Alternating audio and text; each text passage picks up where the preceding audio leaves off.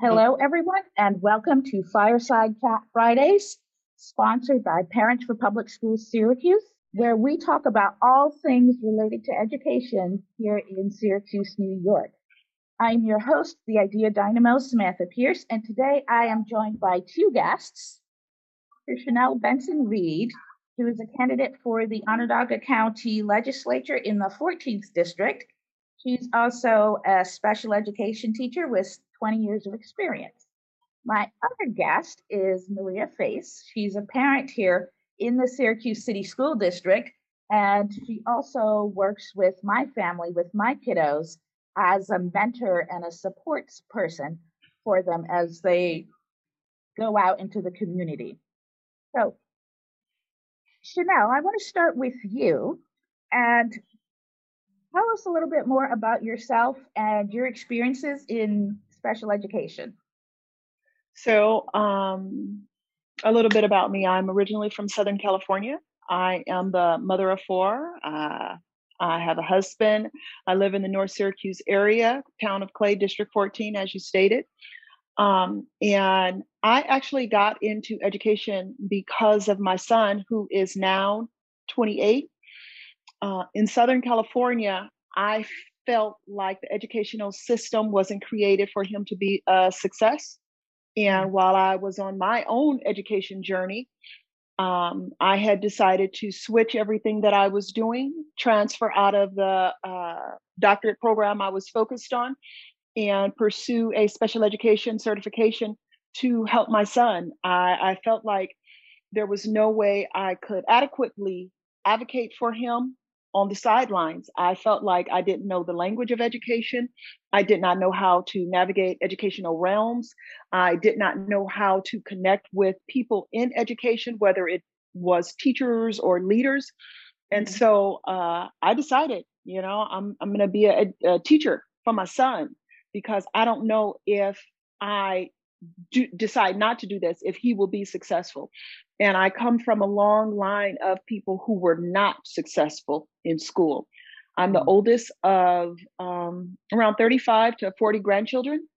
And of all of us, two of us went to college. There are a few who had some college. Many dropped out in high school. Some stopped going in middle school. Others stopped going in elementary school.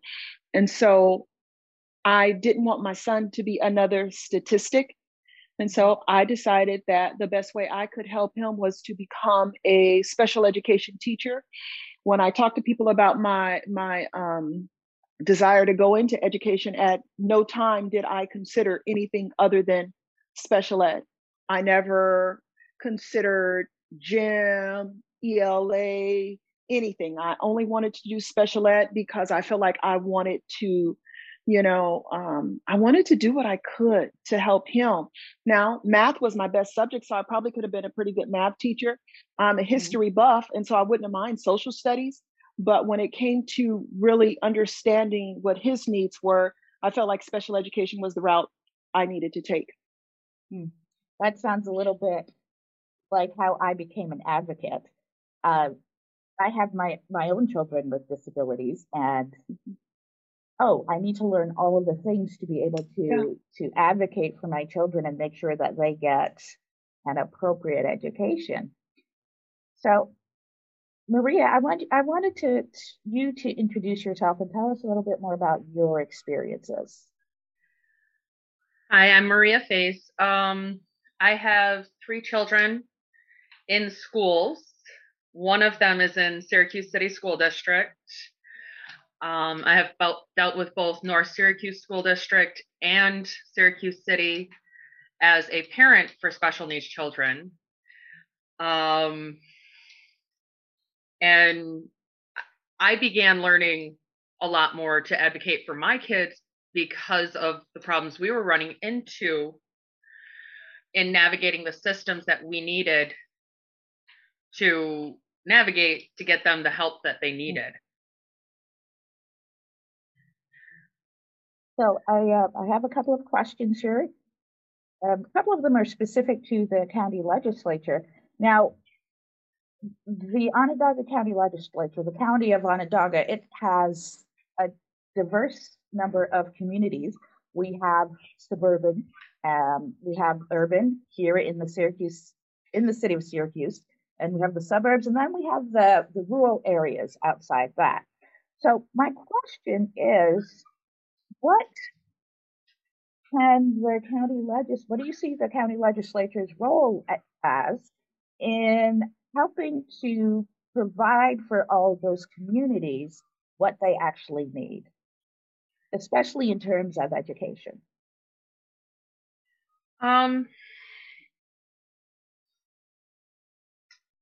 Is that for me or? Yes, Shanelle, that's for you. Okay. So when I think of my role as a candidate for county ledge, what I think about is equal access to education. And when it comes to schools or school systems like the city of Syracuse, what I consider is what is the tax base and how is that tax base supporting the school system? You know, what are the hiring practices when it comes to recruiting people from diverse backgrounds and situations? You know, what are the guidelines for making sure that people who work in the city are 100% familiar with the students who represent that community? There's a lot that I think about, and I'm going to say there's a lot that I think about. One, because I am a business owner and I understand what it means when people have businesses in communities that are underserved, and they take money into communities that are fully developed. And so I guess I look at the big picture, maybe from the balcony. What is it that we need to do to ensure that all of our young people have equal access to education and equal access to effective education, not mediocre education, not it's okay for one school system to be exceptional and another to be struggling. And so in my role as a candidate for county legislator, and hopefully as the representative for District 14, I do consider everyone having equal access to exceptional education, because I know what it's like to not have that and to go without. Yeah.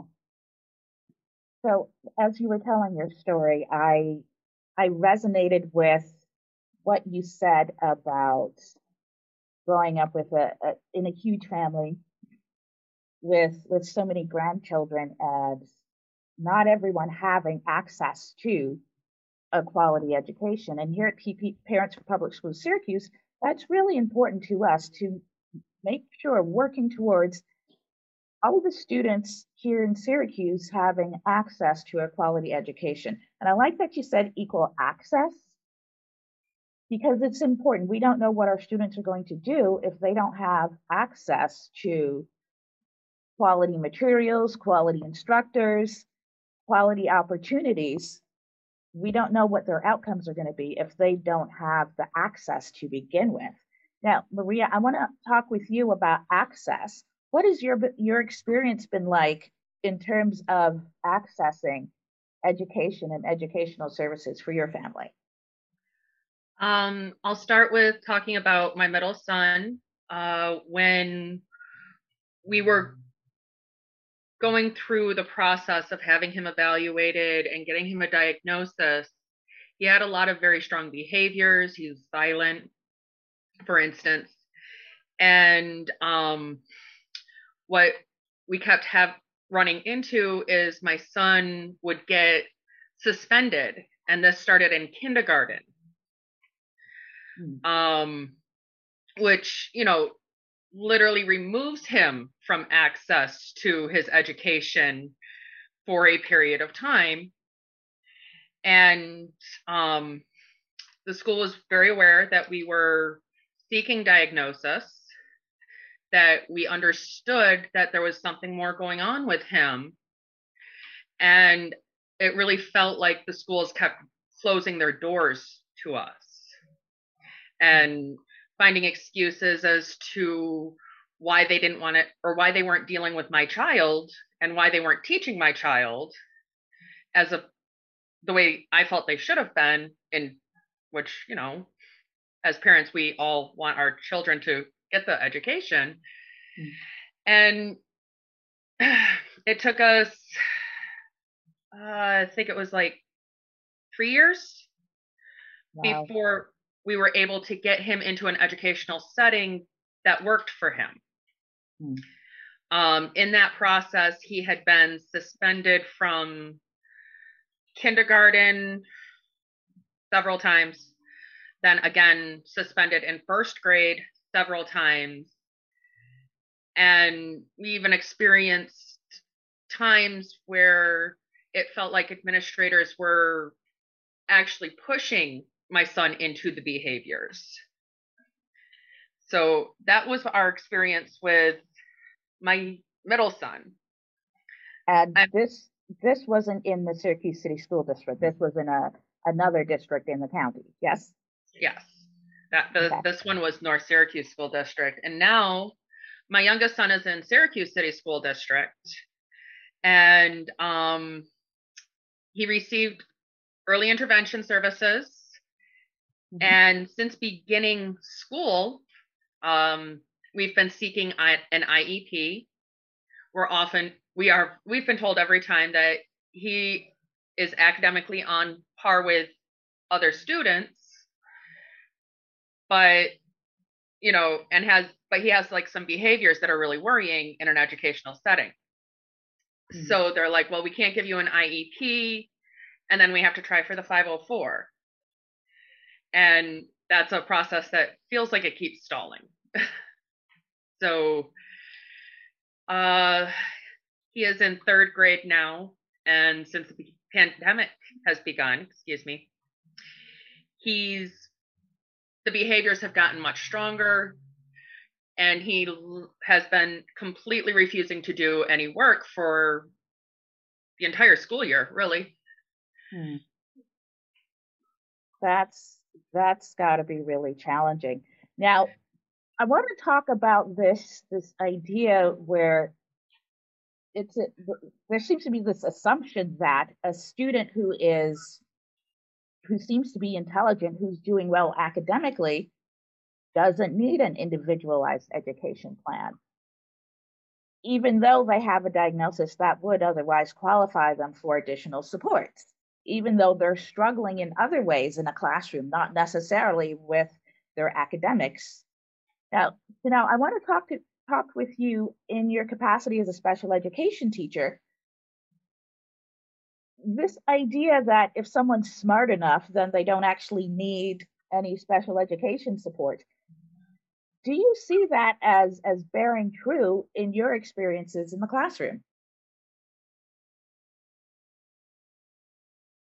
I'm going to speak to that when it comes to my own personal experience. Like I said, I have a son who I knew in kindergarten was different from his older sister. And I remember the kindergarten teacher basically saying, it's going to be okay, don't worry about it. But I also remember when he was in, I want to say first grade, him coming home with a note on cardstock stuck to his shirt, explaining everything to me that he had done that day. And I also remember him being, I want to say maybe in second grade, and sitting down with a teacher and her telling me I shouldn't have to put up with him. And so my perspective, I'm going to give you from a parent and someone who decided I needed to get more involved. I was told that he would not be identified as special ed because there was no discrepancy in what he was able to do versus what he could do. And, I thought to myself, so he spends most of his day in the principal's office. He's losing recess regularly. He's kicked out of class. And this is from like kindergarten, first, second, third grade. So this is not an older kid. And every day is problematic. Every day you're calling me. I'm having to come up to the school. And then it's the oh wow, look at you, you're nothing like your sister. Oh wow, look at the. And so I didn't know what to do. And what I realized was I had to be ready to fight every day. I had to be willing to fight every day. And I would have Yeah. days where I was equipped for the fight. And then I would have days where all I could do was sit down and cry. I would have days where we had a good night and I was able to help him get his homework done and in the backpack and, ready to go to school. And on those next days, I know nothing was turned in because I got a note from the teacher saying nothing was turned in, you know? Mm. And so I'm like, we worked so hard. There were days that all I could do was pray. And then there were days that, you know what, it's going to be a good day. And then there were days where I said, you cannot refuse him access to the playground another time. He will go outside. You need to make sure he goes outside. And I don't care what he's done. He needs to go outside and play. But what I will say was it was a battle every day. There were no days off. And so when someone tells me that, it's so difficult, I can't get the support from administration, I can't get the support from teachers, I get notes home every day, there's always something. I know that. I lived that. In fact, I lived that from kindergarten to the time he was in the 10th grade. And so that was consistently every day of my life. And I had an older daughter who basically had to be sat on the back burner because of that. And so I say all that to say that it is going to be a fight every day. It's going to be a fight every day.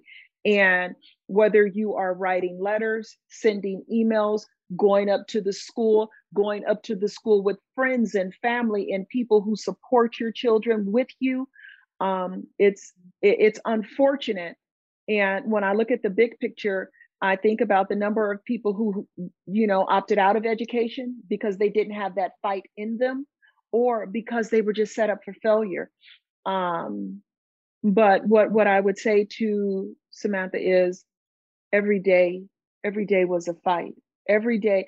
I don't even know if there was a day that I didn't cry about it. I don't even know if there was a day that I didn't cry, because every day was hard. Every day. Mm. Yeah, I feel that. I feel that. I understand. I feel that. I've experienced that. They're fighting every day for everything, and it's disheartening that this is still what parents have to go through to get the appropriate educational services for their children. So my next question then is, what can we do here in Syracuse to reduce parents having to fight every day against the system to get the education that they are, it's their right that's granted to them by law. How do we get past this quagmire of people being stuck and this constant fight and struggle that parents have to go through to be able to be confident that their children are getting the education that they need? Dr. Shanelle, can you speak to that? Yes, I can. I would say the best course of action is to build alliances, create groups of people who are ready, because I don't think there's any such thing as we don't have to fight anymore. I'm sorry. I'm never going to believe that. But I do believe when you create alliances like Parents for Public School and get people who are like-minded, who are willing to stand in the trenches with you, who are willing to be the force, to be the movement, I think that amazing things can happen when you get a small group of people together who are working towards the same goal. I do believe that you have to build alliances. And so you have to get together with other community members who understand your struggle. I can tell you, when it came to my son, there were times that when we had a parent-teacher conference, I was there, his uncles were there, his grandfather was there, his grandmother was there, friends of the family were there. And so now teacher and administration sit and talk to all 10 of us, talk to all of us about this situation, and let's figure out how we can do this together. Because what we have to realize is, even though they talk about the academic team, Mom, you are the academic team. Your child is the academic team. When it came to my son, I'm the academic team. I make the final decision. But you get people who you can build alliances with, who will go to these meetings with you, who will help you write these letters, who will help you send these emails, and you create that network, because we are stronger together. Together we can move mountains. If you are standing by yourself expecting to make change, as much as we would love this to happen, it's impossible. But if you got 10 like-minded people going into a room with you, or if you got 10 like-minded people signing an email with you, or signing a petition, or signing a letter, or creating an alliance, together you can move mountains. I love that. I love that you said that, because that is a part of what Parents for Public Schools Syracuse is all about. Making sure that families are supported in advocating for themselves, for their education, for their students. And it's a big part of what I do with all of my other activities as an advocate, letting people know that they're not alone, that they are not the first to go through this struggle. And unfortunately, they will not be the last. But I think it's important that, as you pointed out, we go together in mass, in large numbers, to communicate to the schools, to the district, that, look, we're here for our kids and we want what is right, and we want what they are owed. Maria, I want you to speak to that a little bit, and talk about that experience of having to fight, and what it's like when you're fighting alone and when you're fighting with someone beside you. Absolutely, Sam. Okay. Um, over the years through the fights, for my youngest, it was for the longest time really only me fighting to be getting help with him, because I don't have a strong family support network. Xavier's dad has some mental health issues that keep him from being able to participate in his son's education in the same way. And in that period, it was definitely a very lonely feeling. It gets to the point where it feels like everyone is just out to get you.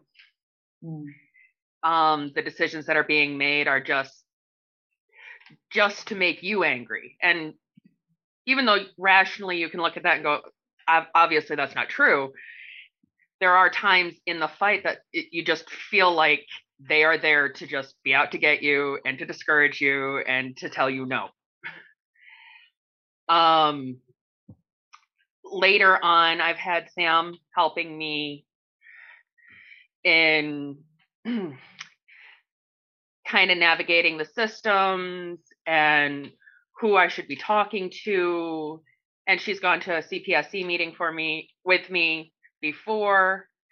And now I at least have, caseworkers and people in the community to help support me and my son in getting him the education that he needs. It did take a huge weight off my shoulder when other people began helping me, because now I wasn't feeling so alone. I had someone I could turn to and say, hey, having a rough day today. This is what's happening. What can I do to get past this obstacle? What can we do to get past this obstacle? And that has helped immensely, particularly in my own mental health.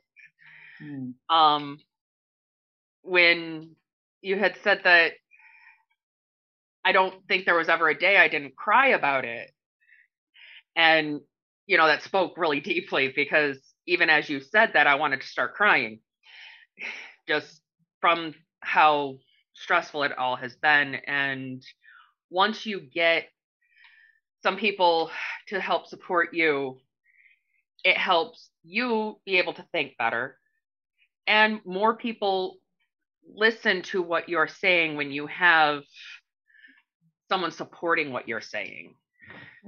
Can I say this? It wasn't into my son is 28 years old now. It wasn't until probably like 4 years ago that I didn't get choked up when I told his story. Maybe like 4 years ago. I remember the last time I gave a talk, and I was discussing, because people asked, what brought you to education? He brought me to education. I would have never considered teaching. I would not have done this to myself.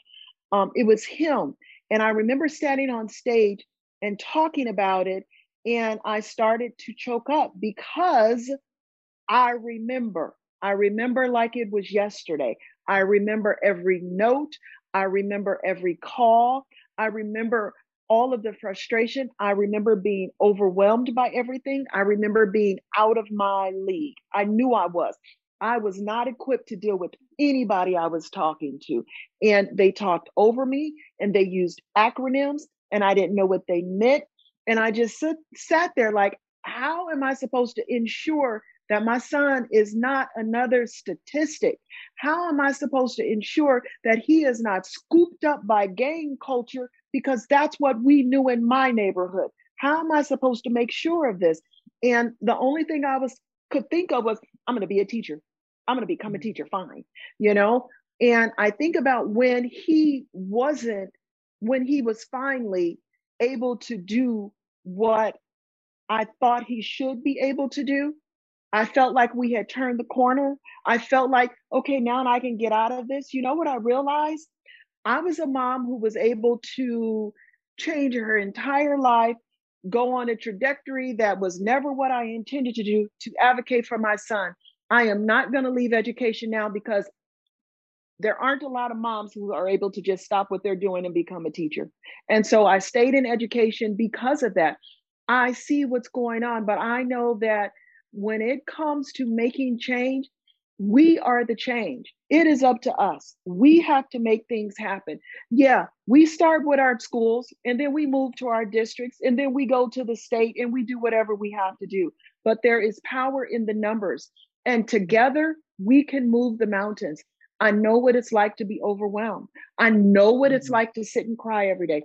I know what it's like to stay up all night and do homework with the kid, and know that the homework is not going to get turned in the next day. And not one person is going to go into the backpack and say, oh my gosh, I know it's in here because I know you did it, because I talked to your mother last night. You know, that was my life from kindergarten to 10th grade. 10th grade. And then one day he came home and he said, Mom, I got a B on my research paper. And I was like, how did you get a B on it? Because we didn't do it. And you know what he said? I talked to my teacher about it. And I thought to myself, we've turned the corner. We've turned the corner. It's going to be okay. It's going to be okay. But I can tell you, from kindergarten to 10th grade, it was not okay. It was not okay. I had to learn how to not always go from 0 to 60 when dealing with him, not to be angry. Everything doesn't everything doesn't deserve a scolding, time out. Some things is like, oh, well, you didn't do it. All right, we'll figure it out tomorrow. Everything doesn't deserve correction when you know there's something going on. And I got to the point where I was just too tired to discipline again. I was too tired. But all I could do was cry, all I could do was cry. And, but we turned the corner. We turned the corner. And, there was support. I went to group. I got into programs with other mothers. We got into programs with other families. I was a single mom, so it was me and my son and my daughter. My daughter is a couple of years older. And, if that meant that we had to go to group sessions with other families just to figure out how do we navigate these spaces, because there is so much frustration and I just need to talk to someone. And what if I can talk to someone and not have to cry today? What if I could just talk to someone? And that we're three very different people with three different life experiences, but in this one way, this one situation, we are very similar. Shanelle, you and I, we've kind of, you've gotten through that. I'm at the tail end of it right now. Maria, you're just starting. And I have to think, why is it that it is so hard for kiddos like ours to get what they need? Why is it such a fight? Why is it such a struggle? Why do we have to go to such great lengths and endure so much emotional distress in order to get the right support for our children? And we're the ones who have the capacity to do it. We have the knowledge, we have the know-how, we have the drive, we have a support network to get us through that. For those who don't have that knowledge and that support network, they're crushed by the system. And is that, I always wonder, what's behind that? Do you want to take a stab at that? You're still on mute. I truly believe there need to be more people like you and I and Maria in public office. I believe that because I think oftentimes we have officials who don't understand what regular folk are experiencing. And I think that when you get to the state level and the federal level, people are so far removed. Like I said, I just stopped crying when I talk about my son 4 years ago. And depending on what story I tell, I may still tear up. But what I will say is, I do believe that representation matters. I do. I do believe that to have someone who has walked the walk, talked the talk, and been on the front lines of the educational system, I believe those are the people who can advocate for parents like you and I and Maria the best. I believe that someone like yourself should be considering a public post because you understand. I do believe that. I believe that a parent like Maria should be considering what is her next move, because I believe that we are better for people like you, like her, taking a stand for all of us. I do believe that.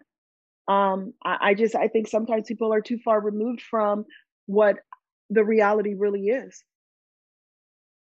I appreciate that, and I have had similar sentiments in that people who are making the decisions are not the people who have to live with those decisions. And maybe one day I will be running for office. Who knows? But for right now, we're kind of trying to figure out what are the ways that we can, what is the issue here, and how can we correct that so families aren't struggling? Maria, I wanted to get your feedback on why do you think it's so hard for schools to educate children and provide the educational services that they're supposed to? From a parental point of view, it feels like it's always a question of the almighty dollar.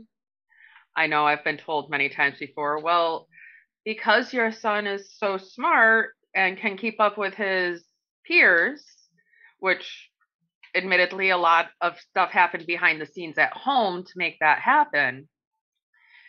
But because of that, and we don't have the budget to give services to students who don't need it.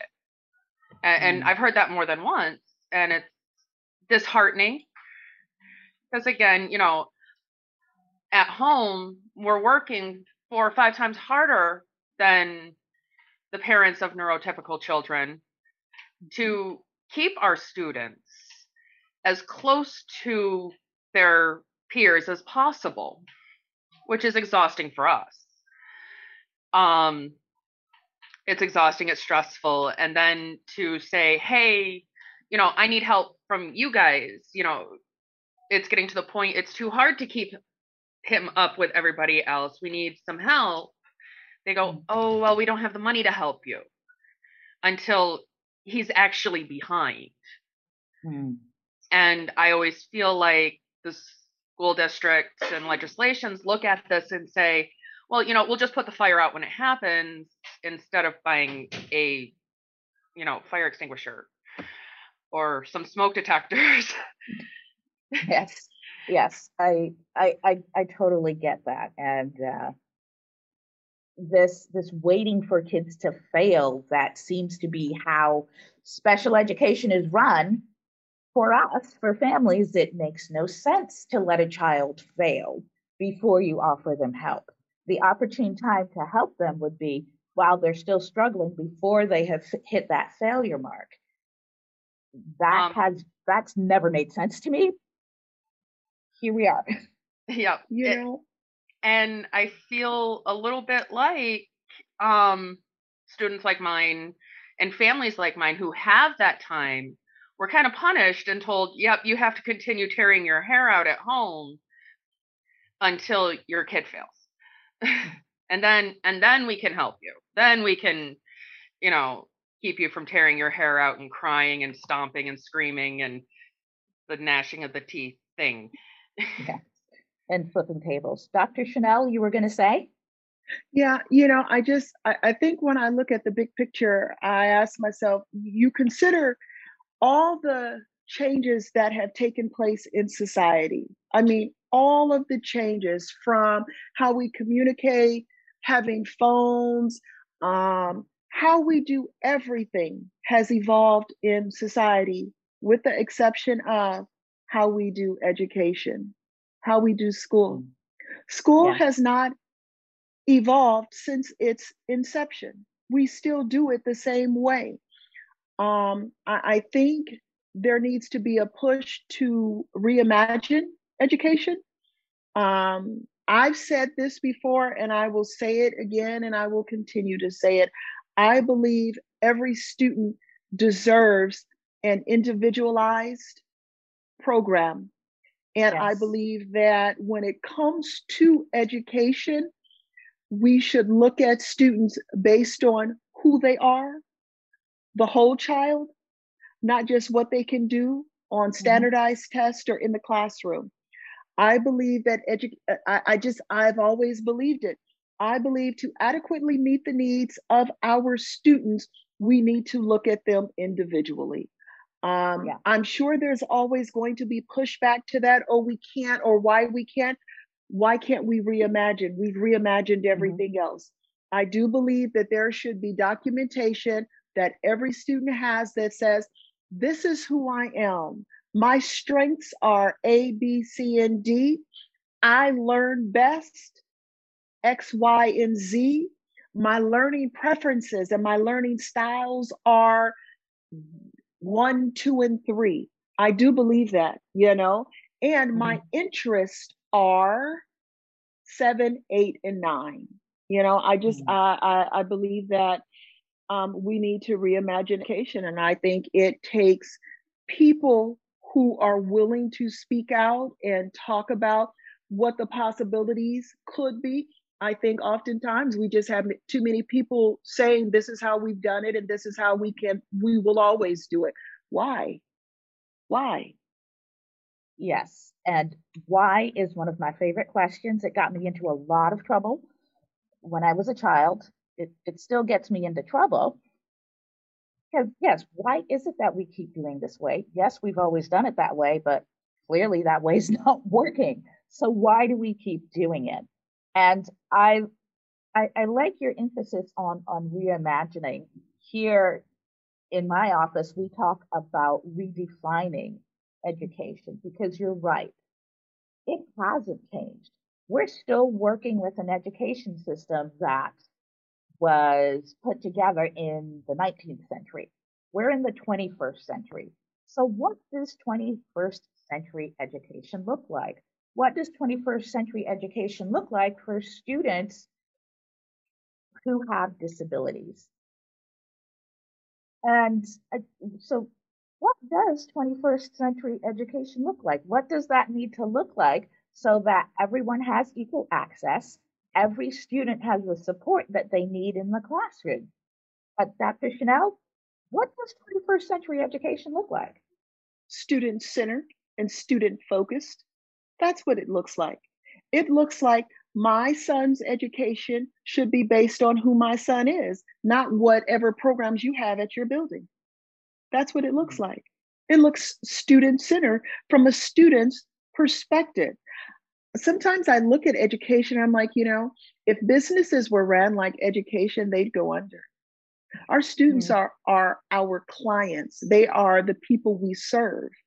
So education should be student centered.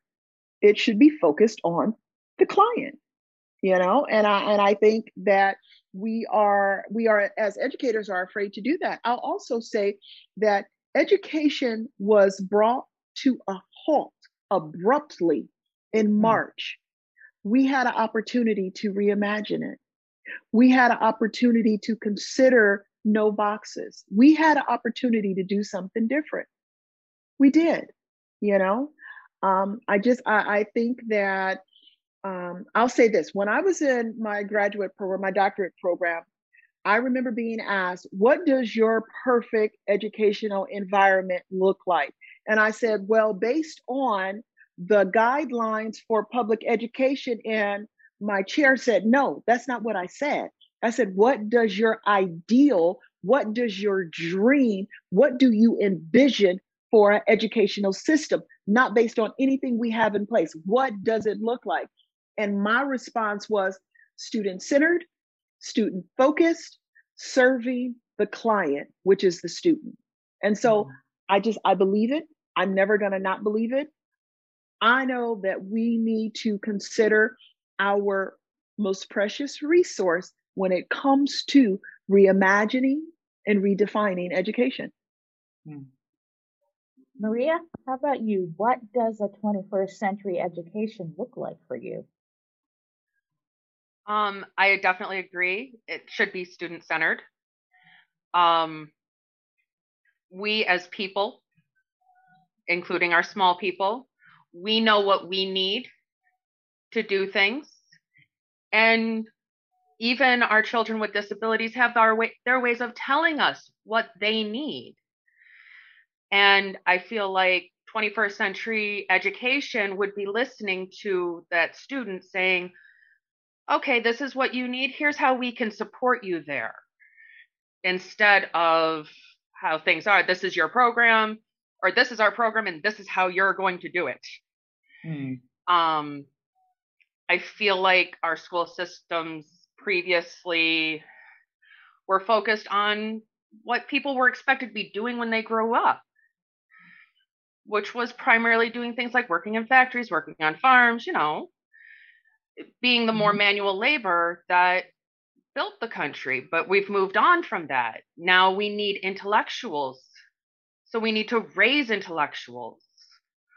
Yes. Yes. I like the way you stated that.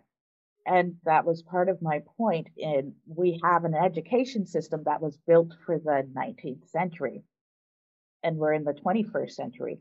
We do need to raise intellectuals, and we need to raise tradespeople, and we need to raise the people who can look at a computer, take it apart, put it back together, and it still works. I'm good at taking it apart. Sometimes it still works when I put it back together. So we do need to change and redefine and basically overhaul the way that we do education. And I want to get down to specifics here in Syracuse.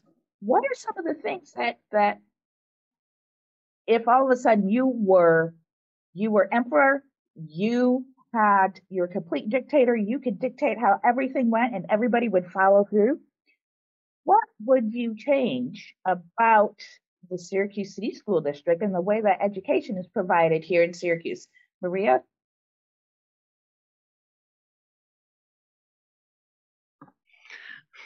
I think I would change um, how we look at our students, how the system looks at students.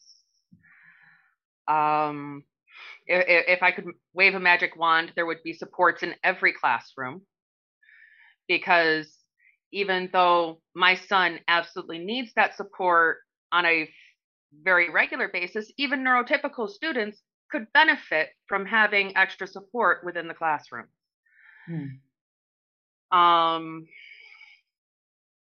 I would definitely, classrooms would be integrated so that all students can see the differences among themselves. Because I think one of the big problems that we have is our more severe students get separated out, pushed to the side, and then that student is feeling a little more segregated, and other students are never exposed to that. They don't know when they grow up really how to be around someone like this. And I think that has led a lot to problems with accepting. I apologize. I kind of went off on a rant there. No, you're fine. You're fine. I totally know where that came from and where you're going. And yes, absolutely. Yes. Dr. Shanelle? Oh, Maria, are you done? Or Yes. okay. Dr. Shanelle, same question for you. If I had an opportunity to reimagine education, I think I would consider every space, every venue, an opportunity for learning, first off. And so it wouldn't be confined to the schoolhouse. I would want to use people who are in all walks of life, whether it be the businessman in a Fortune 500 company, or programmer at Google, or a farmer, in the Midwest, or inventor in Africa. I would want students to have access to everything. I would most certainly make sure every student was on an individualized program based on their talents, strengths, abilities, interests. I would reach out to people who represent diverse backgrounds and situations and be deliberate about making sure students see a reflection of them in a position of success, and dare I say, a position of power. I would, in thinking about students that I've come in contact with, my students who love music, I would make sure they were connected to people who have been or stood where they're standing and now are standing somewhere else, so that they know what it's like to go from fifth grade to a great composer. I believe that we shouldn't have to be limited to what's in front of us when we have the most powerful computer in our hand. And so for me, reimagining would be really allowing students to have access to the world and all of the good that is in it, and all of the information and the knowledge and the people, human capital, local human capital, regional, national, global. I think that there are so many ways that we could do this that we are just not envisioning it. I think there is something for everyone, and it doesn't have to be within those four walls. I do believe that, I believe that. I believe this is the system that we have right now. But I think that is up to people who don't mind envisioning and people who don't mind uh, stretching and pushing the envelope and challenging those in power to consider other options and other avenues and other opportunities. Well, here at Parents for Public Schools Syracuse, we certainly have no problem with pushing for change, and we have great imaginations for what education could look like and what equal access. I keep coming back to that because it's so much of what education should be about, having access to what you need and not having that access limited by, say, a budget, or limited by the zip code you live in, or limited by your disabilities, or limited by your first language. We really do want to have that equal access for all of our students, and we want to have all of the resources in place for them to access. It's really hard to have equal access if a school doesn't have the resources it needs for a student. And it's coming back to this experience as parents, as mothers of children who don't quite fit the mold, and so don't really fit into the classroom the ways that they're constructed now. Yeah, it was very clear that, there was supposed to be this cookie cutter kind of thing of this is the way we do education and this is the way we're going to do education for your child, except that didn't work for my child. It doesn't really work for any of my children. We're a quirky bunch over here. So I like, and it's really important to me, and it's also important to Parents for Public Schools of Syracuse, that schools are equipped with the resources that they need to educate the students that are coming in their doors. And it's important to me for the Syracuse City School District to have the tools that they need to educate the students that are coming in their doors. And I want to touch on, the elephant in the room that's completely transformed all of our lives, COVID. It turned everything upside down. Students were sent home abruptly. Families were sent struggling to figure out how to do this. I became a speech language pathologist and an occupational therapist, even more so than I usually was, trying to, maintain the skills that my kiddo with a disability have worked so hard for. And it's not an easy job. The kids are stressed, parents are stressed. So speak to that a little bit about what kinds of pressure that COVID is putting on the education system, and what we have an opportunity for change. We have an opportunity to do something different. So what do you see COVID exposing in education here in Syracuse? So what I know for sure as an educator for the past 20 years is education is a microcosm of our greater society. And what COVID did was expose the disparities in our society, of course, but overwhelmingly in our school system. And how, our students who were often set aside will now be left behind. And I think that was the most glaring tell during this entire pandemic. There are students who are left behind. And I didn't say were, they are still left behind.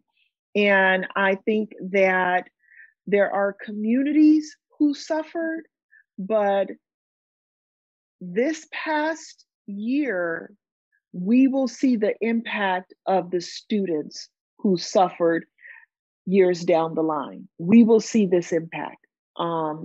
Because, like I said, we know the disparities in society. We know what, as people who represent diverse backgrounds and situations not so typical We know what we deal with on a day-to-day basis, but it was like a flashlight, a strobe light shined on what our students and our families are having to endure right now.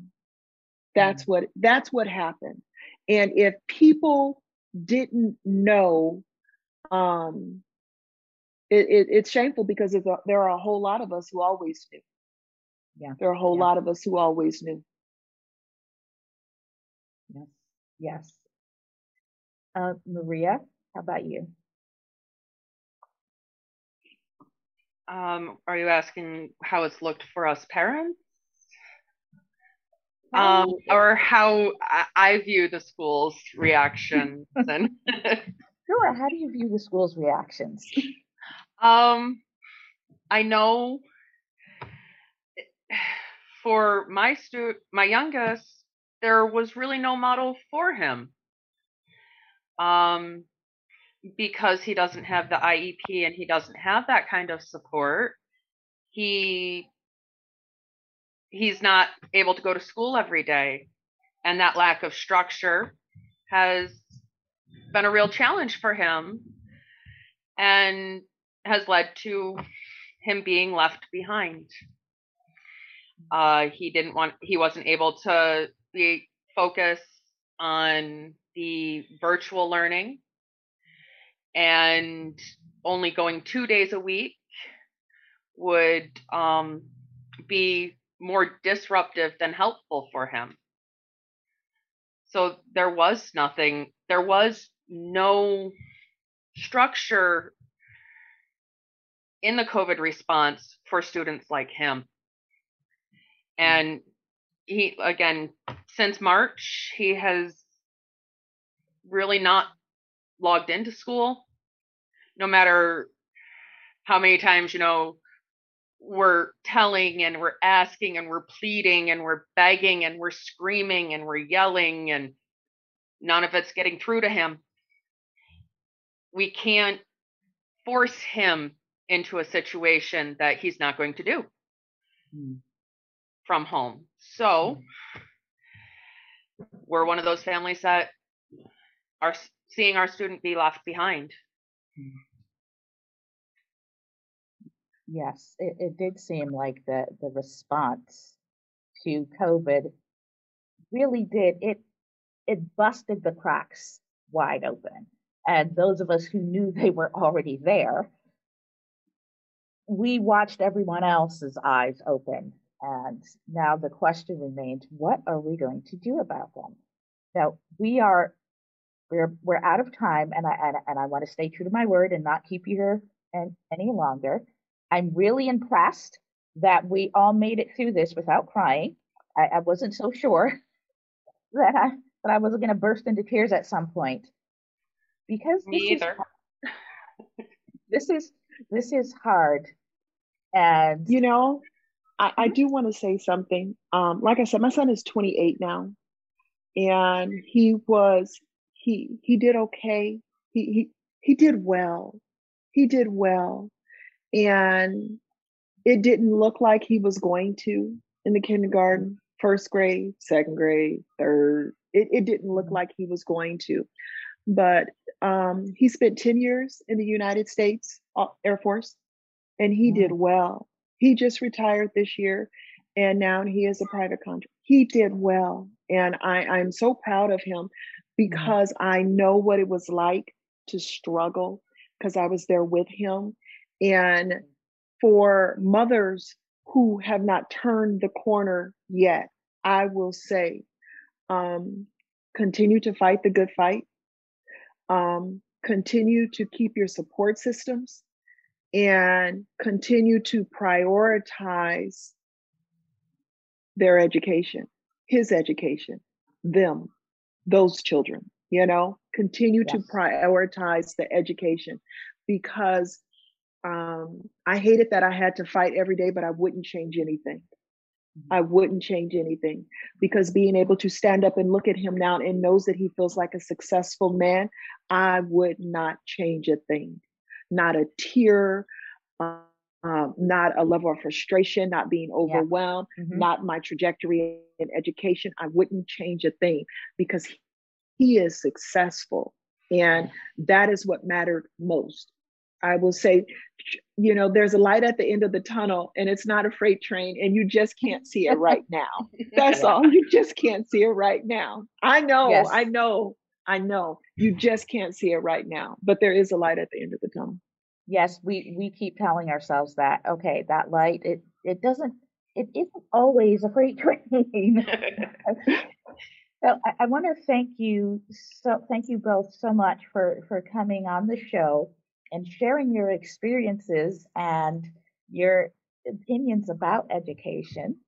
This is Fireside Chat Fridays. We are sponsored by Parents for Public Schools of Syracuse, where we talk about all things related to education here in Syracuse, and we work to create a community that is committed towards equity in education for our students here in Syracuse.